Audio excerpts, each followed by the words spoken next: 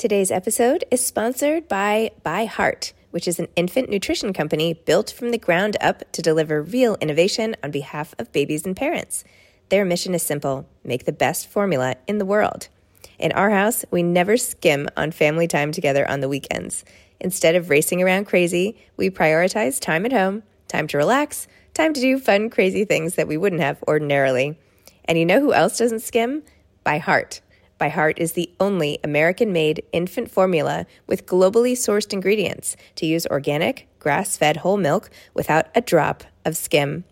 Whole milk is full of healthy fats like naturally occurring MFGM, which play an important role in babies' brain development and growth.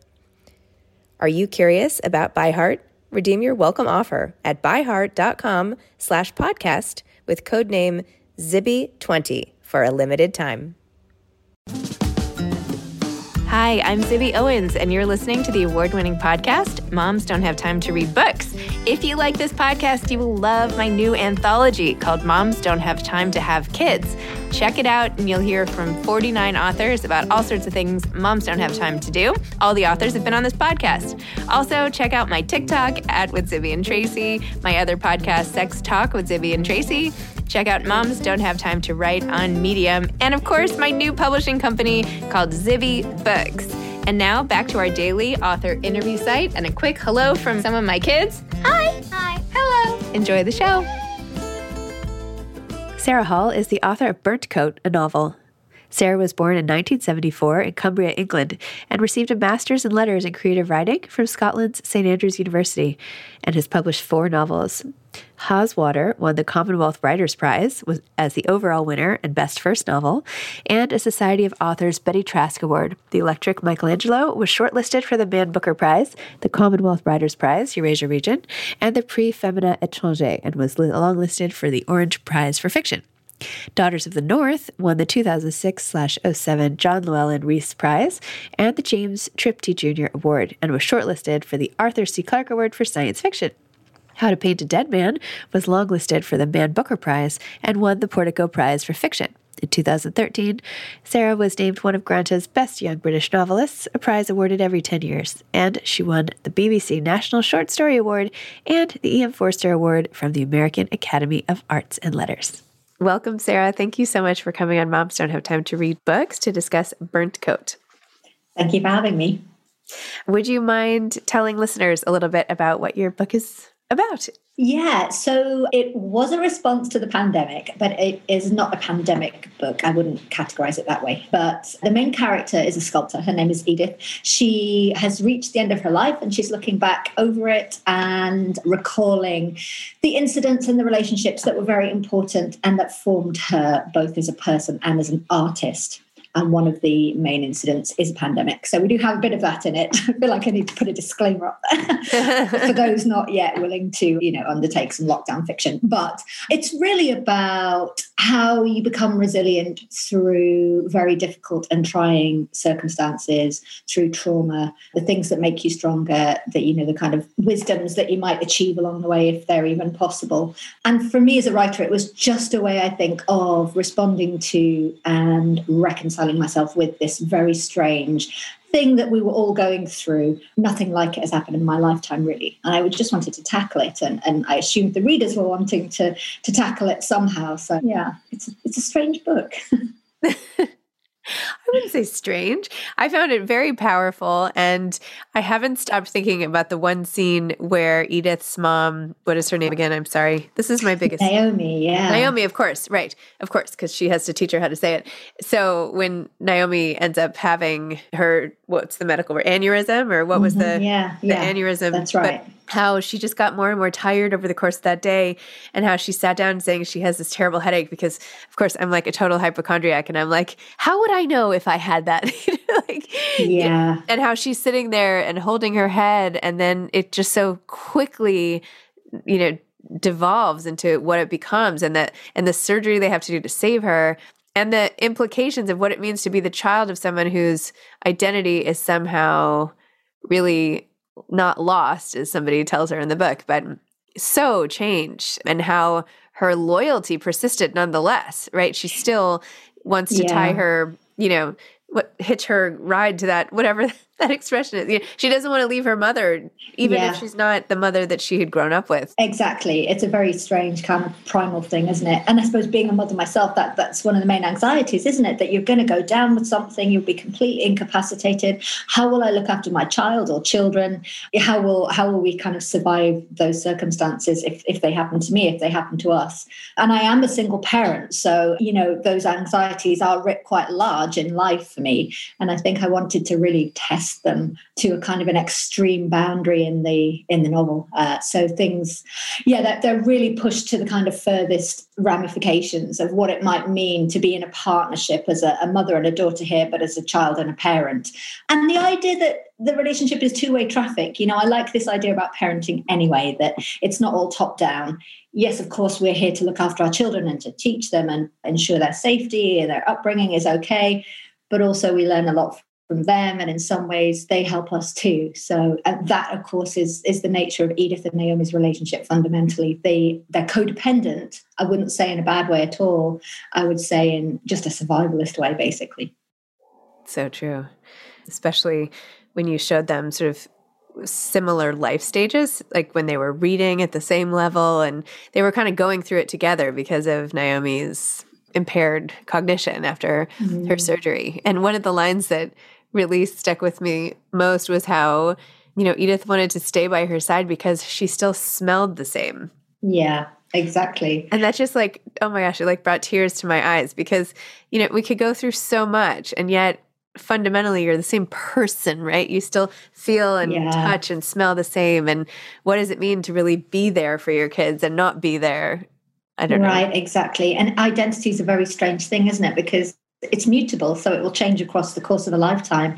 And there are certain things which might accelerate a very difficult and traumatic change, like illness or like an accident. And it's at those moments when I suppose love is really tested. And of course, the love that children have for family members it's sort of hardwired, really. In some ways, there's not much that you could do to alter it. So I like that idea too, that even though Naomi might not recognize herself as a mother anymore for a certain period of time, and she might not have all the responses and the emotional register that she previously had, there is still something down there in her too that is activated at certain moments when she needs to defend her daughter or keep the two of them together.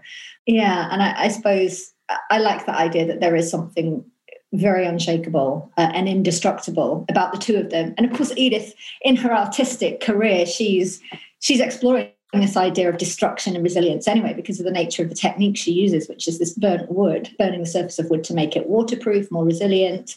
And there is something about her whole life where she's trying to find the kind of key to her operating keys, I suppose. And that's one of them, the idea that, you are damaged in some ways, but that's not necessarily a layer that leaves you a victim or less strong. It's something that might actually finally, build you up a level, make you harder in a good way. And then I was sort of annoyed, maybe annoyed's the wrong word, but I was really upset with the dad for abandoning the whole situation and for getting almost irritated himself. I shouldn't say I understand how he feels. I haven't been in the situation, but you put us in the situation very effectively. So you could see why it was so hard for him, right? With his wife becoming a completely different person. Essentially, he has two dependents all of a sudden. And, you really capture that in the one moment where he's like, you are not, what are you doing? Like, you're not who I married. You're not the same woman. And yet he shouldn't have left.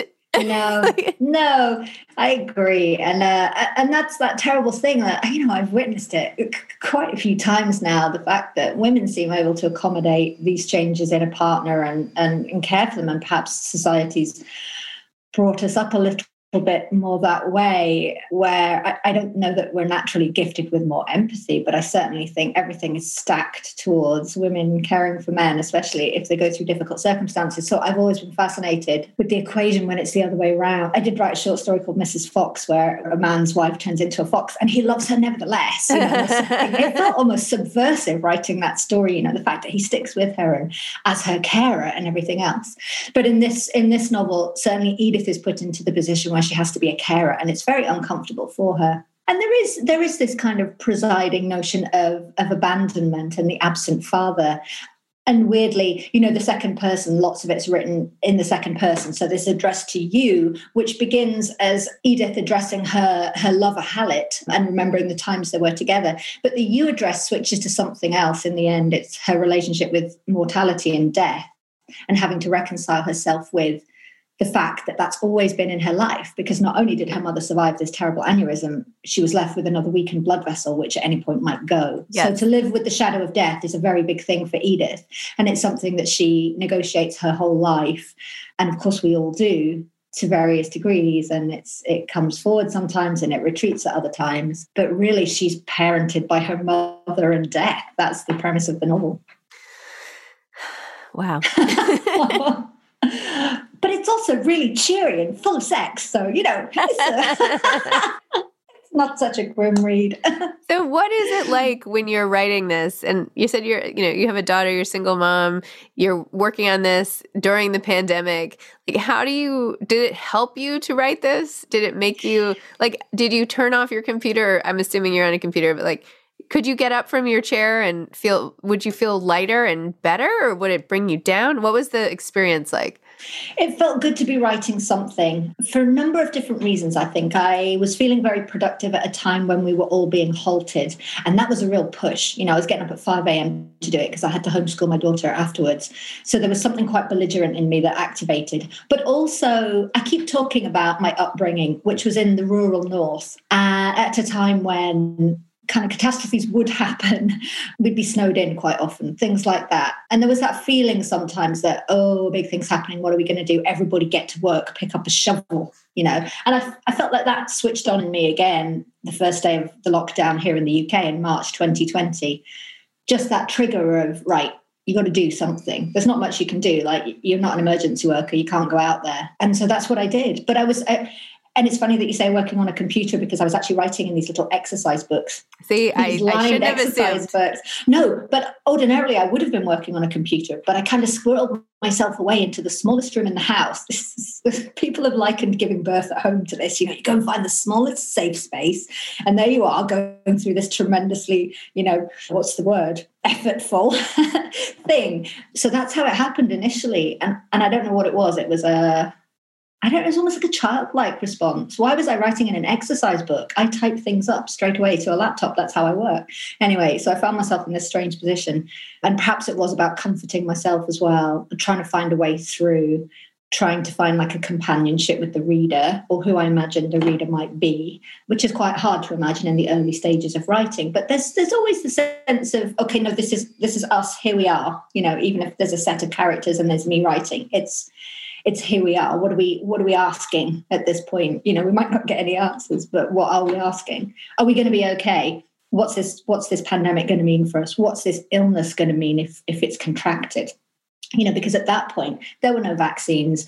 We didn't know the financial implications, really. Things were not set up to accommodate what was going on. So there was a lot of uncertainty and fear. And I think, strangely, those may be circumstances under which I can work, but also they certainly were really deep-rooted anxieties and questions that were making me want to write and ask them in a book.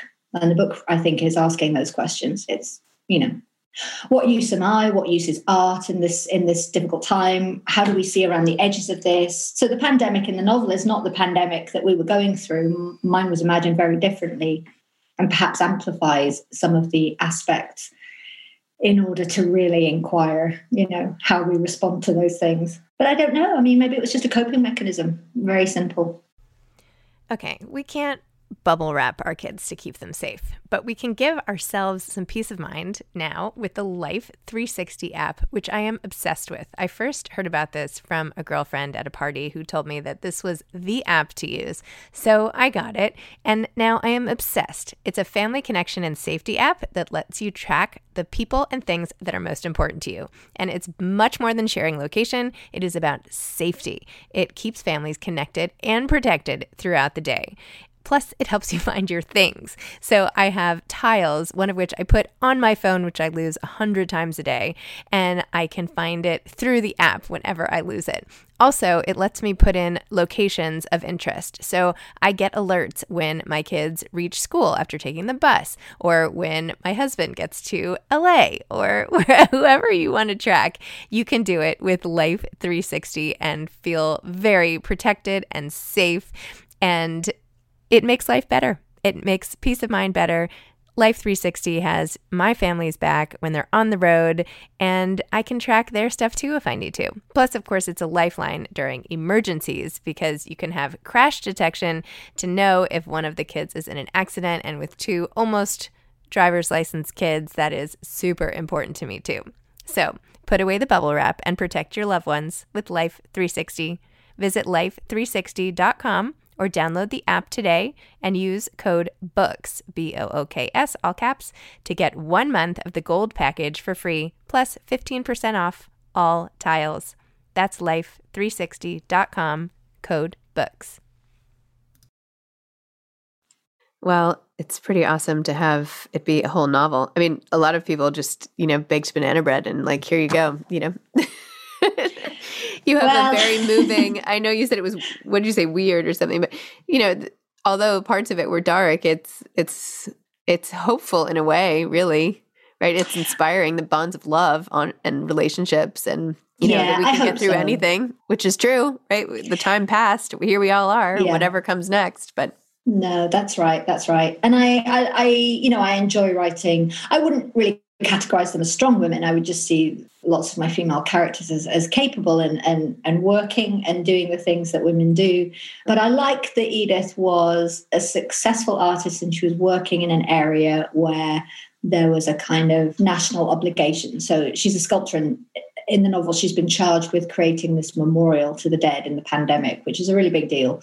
And, we're in times when we're really thinking about memorials and how we reflect these big events and what art can do to help commemorate, if not console. So, yeah, she's a pretty tough character, but on the one hand, she's very vulnerable as well. So I think in some ways she is just an every woman, if such a thing exists. And how did you begin writing? Like, how did you know this is something that you love to do? I think it's always just been a way for me to express myself in the best way that I can. So I've become more verbally able over the years, but that's not where I feel like my strengths lie. I think when I have a pen in my hand or I'm clicking away, then something happens. And I suppose it's like, I've always likened it to music. I feel more like a composer in some way or a maker, because the language is very important. The sound of the words is very important. It's possibly, having started out as a poet, there's a sense of essence that I'm trying to get at with which words are being used,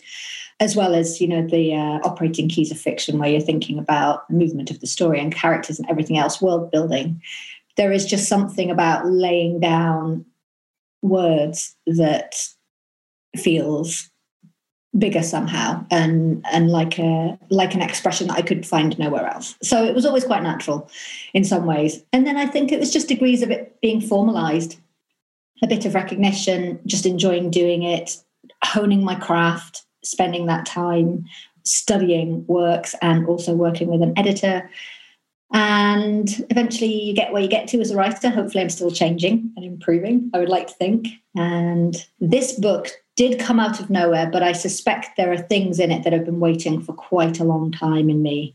So it was a response to a particular set of circumstances, but also there are proclivities in this book which I've had for a long time, and this might in some way be a kind of crowning of those aspects that I've always been working towards, thinking about a disruption of identity, thinking about landscape, thinking about political power, all those things, feminism, they all kind of come together in this book. Art, sexuality, sensuality. The one thing I've always been interested in is a kind of sensuality on the page and a sensuality in the world.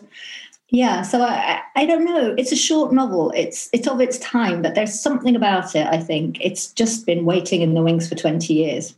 Especially that first line. It arrived and it arrived on the day almost, but the idea of those who tell stories survive as a first sentence, it sort of set up the whole novel. And I think that's something that has been being constructed in me for quite some time. Interesting. There is something to that sort of forever legacy of leaving behind your words on the page in a way that nothing else, no photograph, nothing, no memory can encapsulate. So right. And the act of storytelling and how important it is for humans, I think. Why do we do it? Why is it important? What does it give us? I think about this stuff a lot too. Spend too much time thinking about storytelling. So what types of books do you like to read? And do you like to read while you're writing? Or do you kind of put it on hold? I do. I put it on hold to a degree. So just this novel, for example, and perhaps it was the state of the nation, the state of the globe. I was reading a lot of poetry, and that might have been because the work itself was coming in quite an intense way. So handling prose kind of put me off reading prose just while it was being written. That's not always the case. I can still read fiction. But I was reading a lot of poetry, partly because a friend of mine was really struggling in lockdown. So I was trying to send her a poem a day just as a kind of little, talismanic thing for the day. And it was great because it meant that I could go back through all these collections that I love, my favorite poets, and just pull out, the best of kind of thing. It was really nice. And that in some ways, I think, helped me too. And then when the drafting of this novel was done, I turned back to fiction that in some ways doesn't console me, but again, gives me company. So books that feel to me to be extraordinary and extraordinarily well written and dealing with extraordinary events. So things like The Vintner's Luck by Elizabeth Knox, a winemaker being visited by an angel once a year. I mean, it's outlandish, shouldn't really work, but it does. It's extraordinary and brilliantly written. So I reread that, and I reread some James Salter, and I was rereading poetry, just all the things that I knew to be very solid, brilliant pieces of art that I could kind of lean on and think, oh yeah, okay, well, people did that, and that's great. If it all goes to shit in hell now, which it probably will, at least we have these brilliant things here, and I'll enjoy them. So that was how I tackled it. So just as a mom, when you go down that rabbit hole of worry, because I do this quite often myself, when you worry about what would happen, like what happens to my kids if something happens to me, how do you handle that? Like, what do you tell yourself? How do you get through those moments? Oh yeah, I mean, it's tough, isn't it? I used to try and think, because again, I was brought up in a very rural environment. I would always think, what would be happening if we were living in the wild, if we were animals? By the age of 6, could she get into tins if she needed to? Could she open a can and survive? I was lying prostrate in the corner somewhere. So I used to try and think, okay, at what point are little human beings able to kind of pick berries and drink stream water and be okay? And that doesn't help. I mean, that doesn't really help, I'm not sure. I think it's just living with the knowledge that you love a being so much that were something awful to happen, it would be the end of you too. That's what I think. I mean, hopefully there are enough people around in a community of love that, humans get looked after. I've just recently relocated to a very, very warm, beautiful, lovely town in the north of England. And my daughter and I have been very well looked after since we moved. And so that's nice to think, yeah, you know what? So many decent people, so much love. There will be reaching in and there will be taken care of.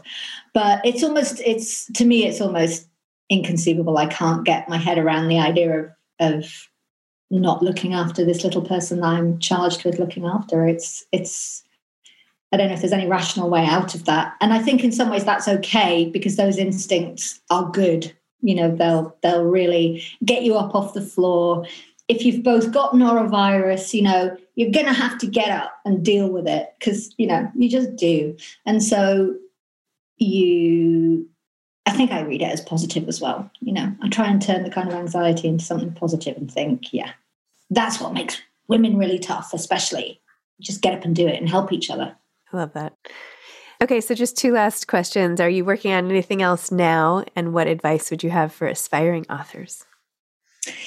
Ooh, yeah, I'm always generally thinking over something, and I have started a little book, not sure what it's going to be. I was working on a novel before Burnt Coat came along. I mean, Burnt Coat really just shoved the other book out of the way and went, no, my turn, So I might go back to that, and I have been thinking about it, but I've also started something new.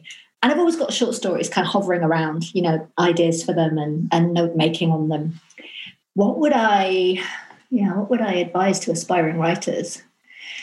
Well, part of me wants to say read a lot and read a lot of good stuff, but then I also think, in the end, I don't know how necessary that is. I've seen writers come through who are brilliant and not well read. I would consider that to be a perfectly legitimate road as well. I think sometimes people just have something in them and they can do it and they can communicate that way. So while it's helpful for learning about craft and technique, especially with short stories, to read around, and I wouldn't say don't read, I would also say just have faith in the kind of voices of you and that you're being a conduit for and of. And I don't know, throw the rule book out. I've never really held to the notion that, by page 10, something has to happen. And, I know there are writers that work very successfully that way, but I don't see things that way at all. I think being idiosyncratic is good, better in some ways than trying to follow anything else. And be authentic, I guess. And being authentic doesn't mean just writing about you. I really do believe that the imagination it's not an organ, but I often talk about it like an organ in the human body, and it's the most powerful one. You might have a good heart for running marathons, but your imagination is something else completely. And the more you use it, the more I think it works and gets stronger. So just think of it that way. Think, you got your heart, you've got your liver, you've got lungs, you've got an imagination. That's all you need. I love that. That's amazing. Thank you. Sarah, this has been so nice. I hope your daughter feels better. And thank you very much for taking the time today. And yeah, you're very special. I feel like you're from another time. I mean, well, England is. We're going back to the 1950s with this, this government. So Anyway. All right. Well, I'm so pleased our paths have crossed and wishing you all the best. Thank you very much for having me on. It's been a pleasure. Thank you. All right. Have a great day. Bye-bye. You too. Thanks for listening to this episode of Moms Don't Have Time to Read Books. Don't forget to follow me on Instagram at Zibby Owens and at Moms Don't Have Time to Read Books. Also sign up for my newsletter at zibbyowens.com and sign up for my virtual book club and meet lots of authors on Zoom every other week. Thanks so much to Steve and Ryan at Texture Sound for the sound editing. And thank you to Morning Moon Productions for providing this fantastic intro and outro music.